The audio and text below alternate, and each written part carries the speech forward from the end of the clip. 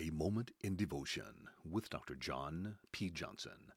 John chapter 18, verse 1 through 11. Betrayal in the Garden. When Jesus had spoken these words, he went out with his disciples over the brook Kidron, where there was a garden, which he and his disciples entered. And Judas, who betrayed him, also knew the place, for Jesus often met there with his disciples. Then Judas, having received a detachment of troops and officers from the chief priests and Pharisees, came there with lanterns, torches, and weapons.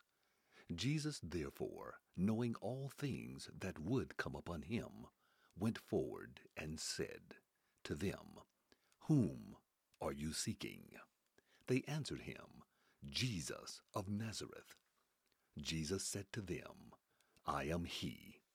And Judas, who betrayed him, also stood with them.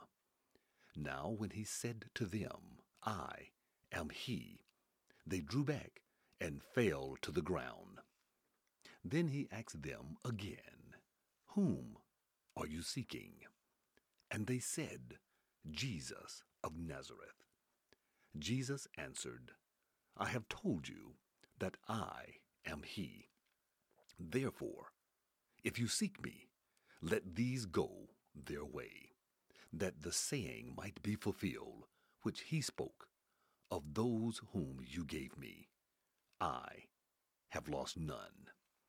Then Simon Peter, having a sword, drew it and struck the high priest's servant and cut off his right ear. The servant's name was Malchus. So Jesus said to Peter, "Put your sword into the shaft.